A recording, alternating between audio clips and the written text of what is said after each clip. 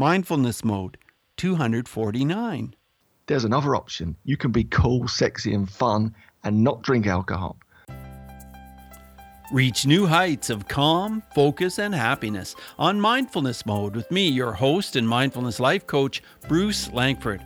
Okay, Mindful Tribe, let's get started. I am really excited about today's guest, and you will be too when you hear everything he's done and the way he's changing things for other people and making life better. Today, I have with me Andy Ramage. Andy, how are you? I am tip-top, ready to go over in, well, it's sort of sunny England at the moment for once. We've had a bit of a terrible summer, but today's not too bad. Oh, that's good. And so are you in mindfulness mode today, Andy? Yeah, I'm nice. I'm at home. I'm chilled. I'm relaxed. I'm very mindful. That's great. And let me share a little bit about you. Andy Ramage is the co-founder of Alpha Energy, one of the largest independent commodities brokerages in the world.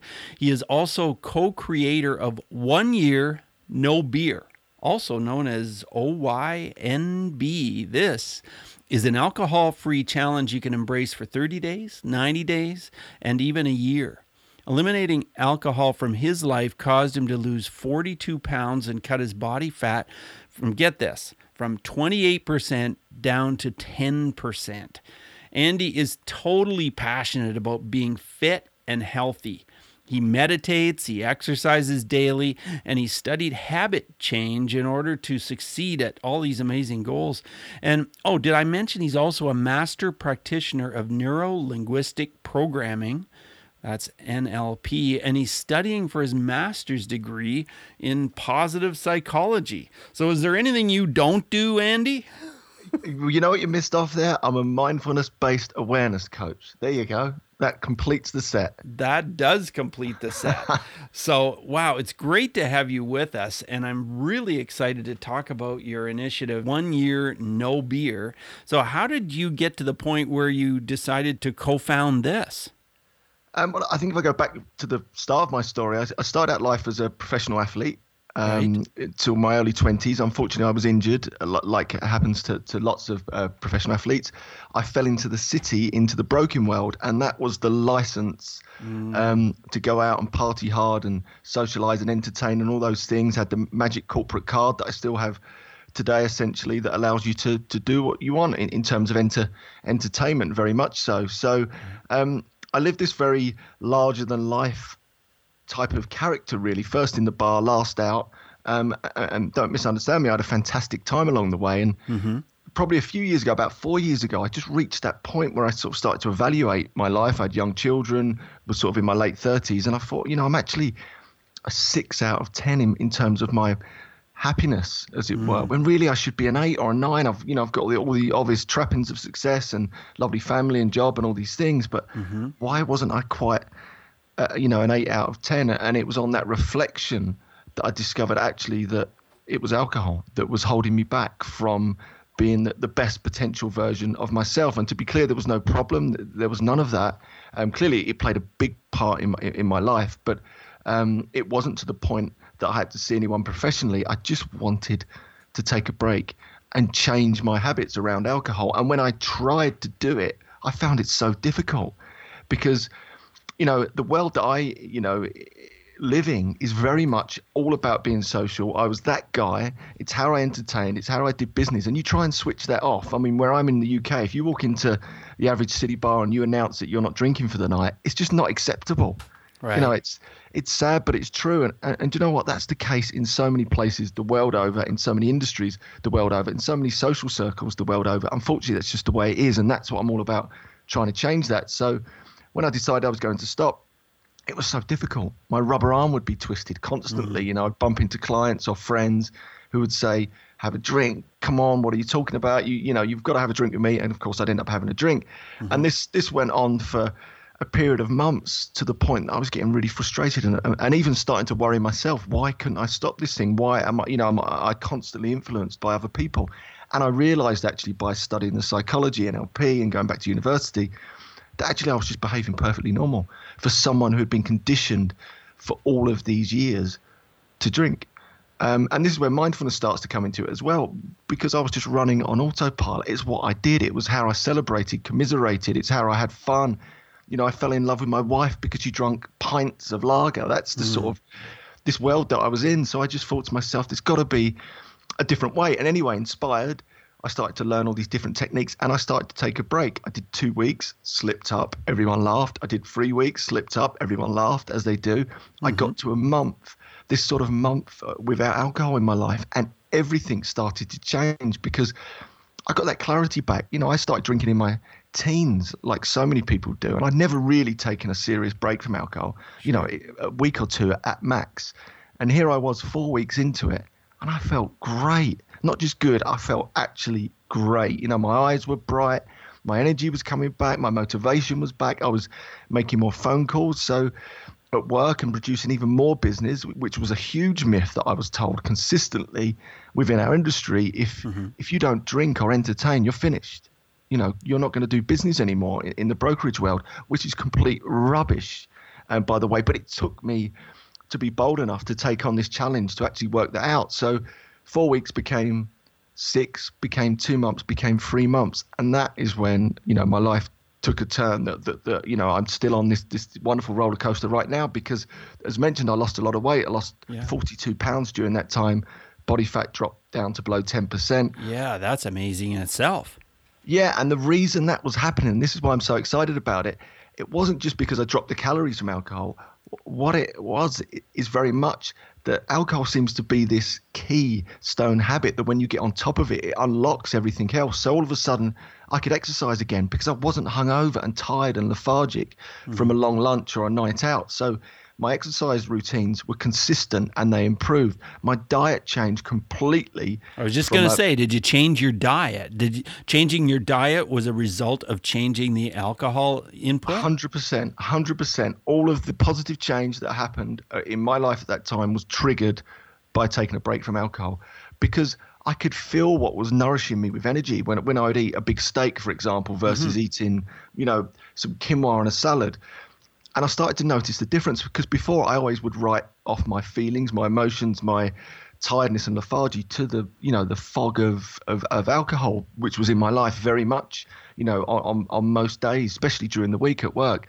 So I could notice the difference. So then I changed from this, meat eating salad dodger to pretty much a vegetarian, which is now a vegan style diet. So completely transformed diet, transformed my exercise routines.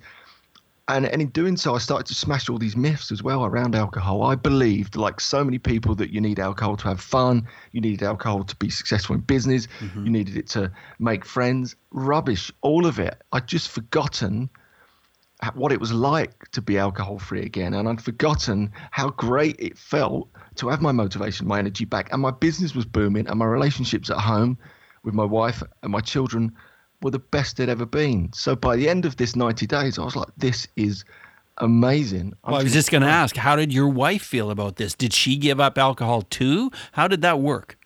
No, and she still drinks to this day, a lot less, admittedly. But no, I've never, and our approach, you'll see this, and my approach very much, it's never about pointing fingers or telling anyone what to do or telling people off. It's about, look, this is what I'm doing. I'm getting all these amazing results. Come and check it out with me. Just, try it for yourself. So she does still drink, but she loves it. She loves having a husband that comes home on time, that works hard, that's a great father to their children, that's motivated, that's energized of a weekend. Because, a lot of my weekends were lost to just complete tiredness, where I was just getting over the week of carnage, whether that be long lunches and nights out and whatnot. So how do you entertain your clients now? How has that changed? It's changing in a lot of ways. I still do all the classic entertainment, go out to lunch all the time, go out to dinners all the time. Sure. I just don't drink. That took me a long while to perfect that art, because it's very difficult, especially when you've got a reputation as that guy, and clients expect you to entertain them in a certain way. And that meant very much with me going out and having a few drinks. So no, I do all the classic entertaining now, but I drink alcohol-free lager, for example. Okay. That makes me still feel part of it, makes me feel part of the group, but I'm just skipping the alcohol. But then actually, you've got to get creative with it. So I do things like yoga, which no one would be doing. We'd go to like a Barry's boot camp, for example, with clients. We do different things because you had to think a little bit outside the box because you couldn't do the stereotypical, let's just go to a bar and have a few drinks. Right. So yeah, it all started to really change. And what happened was, to sort of complete the story in the lead up to One You Know Beer, I bumped into another broker from my old firm, and he couldn't believe it. He couldn't believe the change, in the period of 6 months at that stage. I'd lost the weight, and as mentioned, my eyes were bright, and he knew my business was thriving, and it inspired him. And this is Rory Fairbairns, who's now the co-founder of One You Know Beer. So he did the challenge with me. I said, I walked him through it, and we spent a lot of time together. Fast forward 3 months, he looked amazing. He had lost loads of weight. His body fat had dropped. Wow. His business was booming.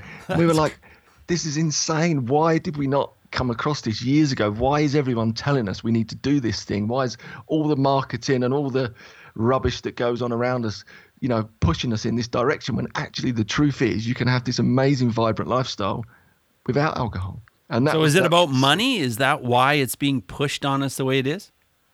Well, I think so. I mean, look, I've got to get some stats on this because I was only asked this only yesterday, but I would assume they spend millions, if not hundreds and hundreds of millions every year advertising alcohol. And if you think about it, how much is spent on advertising not drinking alcohol or a different lifestyle? Yes. Zero. Or maybe it's in the thousands. And it's probably part of that. And on that subject, that's very much a dream of ours, to try and create One You Know Beer as a challenge, like a Tough Mudder or a triathlon, and people come along and they pay to take part of that challenge. And all we want to do with that money, it gives us access to start pushing the other way. Hopefully we can start advertising to people to say, actually, there's another option. You can be cool, sexy and fun and not drink alcohol.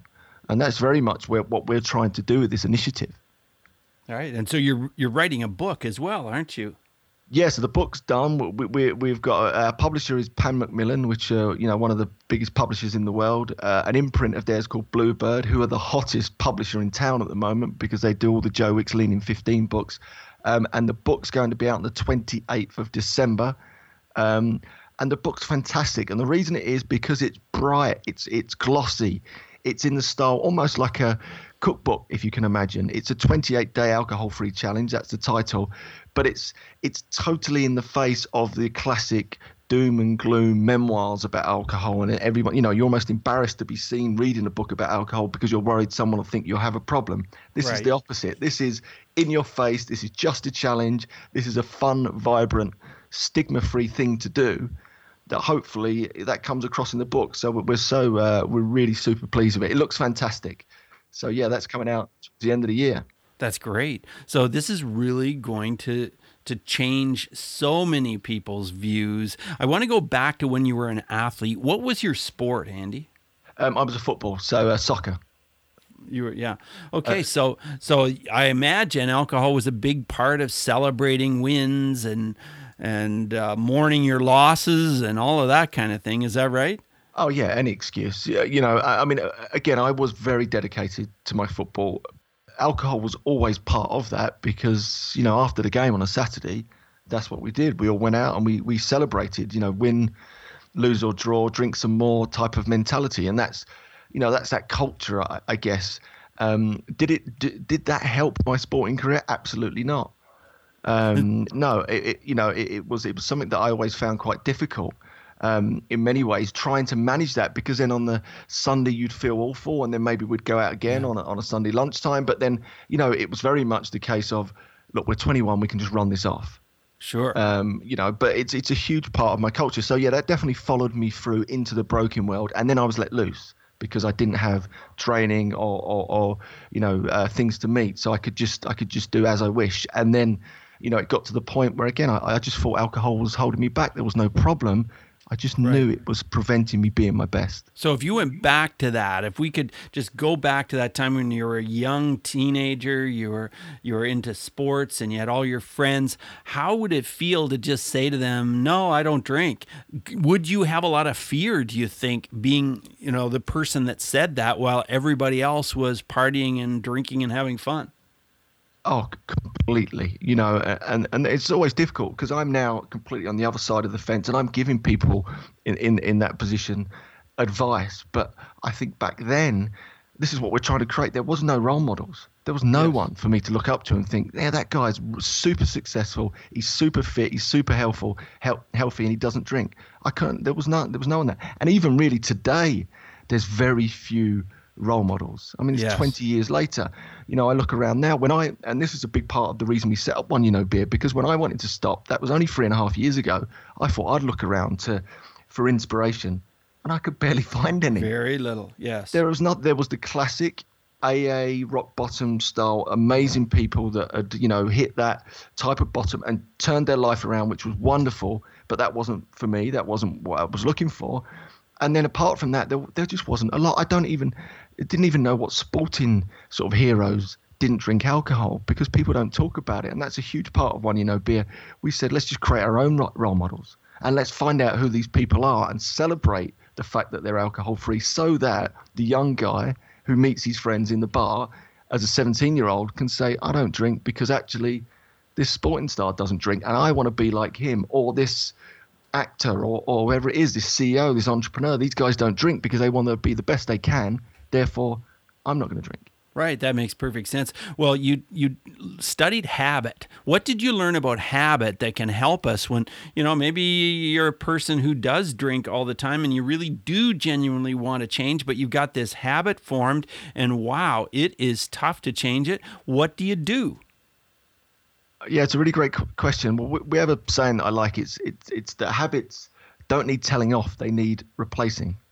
Right. So the really quick and easy thing to do is this. Most people, for example, when you really start to analyze a habit, it's made up of a few pieces. There's the trigger. Yeah. There's the routine, and there's the reward, and there's the craving that drives the habit loop. And actually, when you start to analyze these habits, you often find that what you're craving is something completely different than what the actual alcohol gives you. For example, you might really enjoy going out on a Friday night, not because you're drinking lots of alcohol, because actually it's a fantastic time to be social with your friends and to relax and to enjoy, the weekend ahead, rather than the actual effects of alcohol itself. So what we say to people is we try and break this down. We break it down into your trigger, routine, and your reward. So in this case, the trigger might be 6 o'clock on a Friday. Everyone's going for a drink. The routine stereotypically would be to drink alcohol, and the reward is that you're being social, you're with your friends, and you're relaxing for the weekend ahead. So a really, really, at a basic, simple level, replace the routine. That's all you do. You keep the trigger, keep the reward, replace the routine. So in this case, you might just drink non-alcoholic beers. I mean, it's that simple. You could actually just switch out the alcoholic beer. It'll give you something to hold. You'll feel part of the group. You'll still get that reward you crave, but you'll skip all the alcohol. And can you get non-alcoholic beer at most bars? Yeah, almost everywhere now. I mean, again, the selection is getting better and better. In fact, AB InBev, the world's largest, they're not a brewer as such, but they own about 5,000 beer brands. They're huge in the States, multi-billion-dollar company. Okay. By 2020, they want, this is massive, 20% of their total sales to be non-alcoholic beers. That is massive. It's massive. The change is here. The big brewers, the big beer companies, they've all worked it out. Unlike smoking, there was no alternative. But with alcohol, there is, because they can still make these lovely tasting beers and just take the alcohol out. So it's a huge industry. And actually in the beer industry, the only part of the industry that's going up is the non-alcoholic side of the industry. I did not know that. Yeah, so there's this huge shift happening. Millennials are drinking less. Peak booze was in 2004. So it's well behind us now. So the whole, the tipping point is here when people are working this out. So yes, there's lots of options available now. Seedlip, who we know really well, is the world's first non-alcoholic gin, which is magnificent. So yeah, it's great. You're getting these options out there now. So you can still be social, you can still have the fun, you just skip the alcohol. That really is great. I didn't know there were so many options like that. Wow. And so, entering into the whole topic of mindfulness, do you feel you can be more mindful when you don't have alcohol as part of your life? Oh, definitely for me, because not only just in the moment, but the after effects, and I'm not talking about, getting absolutely wasted and then feeling terrible the next day, which in itself is not a good thing. But we look at the science all the time. Even a couple of drinks will affect your sleep. And there is so much science, so much data behind poor sleep on your performance, on your concentration, on your mental well-being. So for me, when alcohol was involved, I looked into mindfulness, ironically, before I stopped drinking. But I couldn't get into it because I always felt slightly unnerved, slightly anxious, that I couldn't really sit still, as almost comical as that is. I just couldn't get it to work for me. And it wasn't until I stopped drinking that I had that time and that clarity of mind to actually sit still and understand what mindfulness was. Right. Well, I know some people feel like they're not going to be accepted unless they sort of follow the crowd. And, I've been working in the field of bullying prevention for so long, and I know that it can be really challenging if, you feel that you're not going to be accepted. Do you have a story on bullying and how mindfulness maybe would have changed the situation? Either maybe it's a story that is about you or someone else. Do you have a story you can share with us? Yeah, I'm just trying to think on a story. Mine was really, when I was thinking about the question, mine was more as a sports player, as a sports star athlete. Right. Really, how mindfulness would have helped me in that sense, and it was very much when you're playing football at that level, especially as a young age at 16, it is super tough. So you're not being. There was not an element of bullying as such, but it is so cutthroat in the sense that every bad pass, every bad tackle, I think is almost overwhelming to you as a young man because your life is riding on this thing. You're dreaming of becoming this athlete. You're dreaming of becoming a professional in your field. And I remember clearly around that 15, 16, I was almost crippled with performance anxiety in so many ways because every time I would make a mistake on the pitch, for example, it would haunt me for the next 15 minutes whilst the game was going on. And this is where mindfulness for me is so beautiful and so powerful that if I'd had the ability to just let that go and to actually come back to the moment and concentrate on what I was doing, I know I would have been a better professional and a better player because I would have been able to let that error go. Because it's the classic case when you're worrying about that problem that's just passed, you're not using all your mental capacity. And guess what? You probably make another problem. Yeah, and you make another bad pass or you make another bad tackle. And all of a sudden you've snowballed. You've gone from nowhere to this negative spiral. Whereas if you can let it go and maybe you make a great pass, suddenly your spiral goes upwards. So I had no idea about mindfulness at that stage in my life. Again, not so much a bullying story, but just a story that I know in my younger days that would have been so, so helpful to me to have known that I can just let these things go. Oh, yeah. Well, I want to shift gears here for a minute, Andy, and I want to talk about 5 quick answer questions. The first one is this. These will just be really short 30-second answers. Who's one person who has influenced your mindfulness? I think the guy really that got me into this was Andy Puddicombe, who lots of people, I guess, know from the Headspace. His book, which I read, the original book, Headspace, it just allowed me to sort of work my way into mindfulness because I couldn't quite get my head around it. I thought it was all about sitting still and not doing anything and all those classic mistakes that people make. So Andy Puddicombe was a huge influence on my mindfulness. It's a different picture, yeah. How has mindfulness affected your emotions? I'm so much calmer. My temper, I was a classic redhead. In many ways, and that was part of my character makeup in the way I played sport. I wanted to win, I had that super passionate energy around me. But it's helped me quell that, and I'm a much calmer person to be around. So, Andy, tell us how breathing is part of your mindfulness. It's everything. That is my anchor. That's what I go to. I mean, I've experimented with every type of mindfulness you can think of, but really my practice is always just on the breath. Right. That's my anchor. So if you could recommend a book on mindfulness, what would that book be? How to Find Peace in a Frantic World by Professor Mark Williams. Okay. And can you share an app which helps you or maybe helps other people to become more mindful? Yeah, Headspace. It has to be for me. I still use Headspace now. I love it. Yeah, it's great. It really is. Well, Andy, it's been fantastic talking with you. And, I look forward to a world where we're more aware of what's going on. More people are sober more of the time, because you're right. It's glorified. It's painted as, the picture is that's what you do. You go out there, you have a few drinks with friends. That's how you celebrate. And I think it's time for a change. And I think it's just great that you've put together this book and a challenge and everything else. How can we learn more about what you're doing with this, and how can we get the book? Share that with Mindful Tribe, will you, Andy? Yeah, so I mean, the main thing you can do is head to oneyouKnowbeer.com, and when you get there, it'll be self-explanatory. You can take a challenge, which is a 28-day challenge now, a 90-day challenge, or the 365. We're on Facebook. We've got a free group now on Facebook. If you search for One You Know Beer, you can just come in and experience us on Facebook. Follow us on Instagram, One You Know Beer. I'm on LinkedIn as well, Andy Ramage. You can search for me on LinkedIn. But yeah, all those social platforms, you can find us. Search One You Know Beer. You'll stray across us.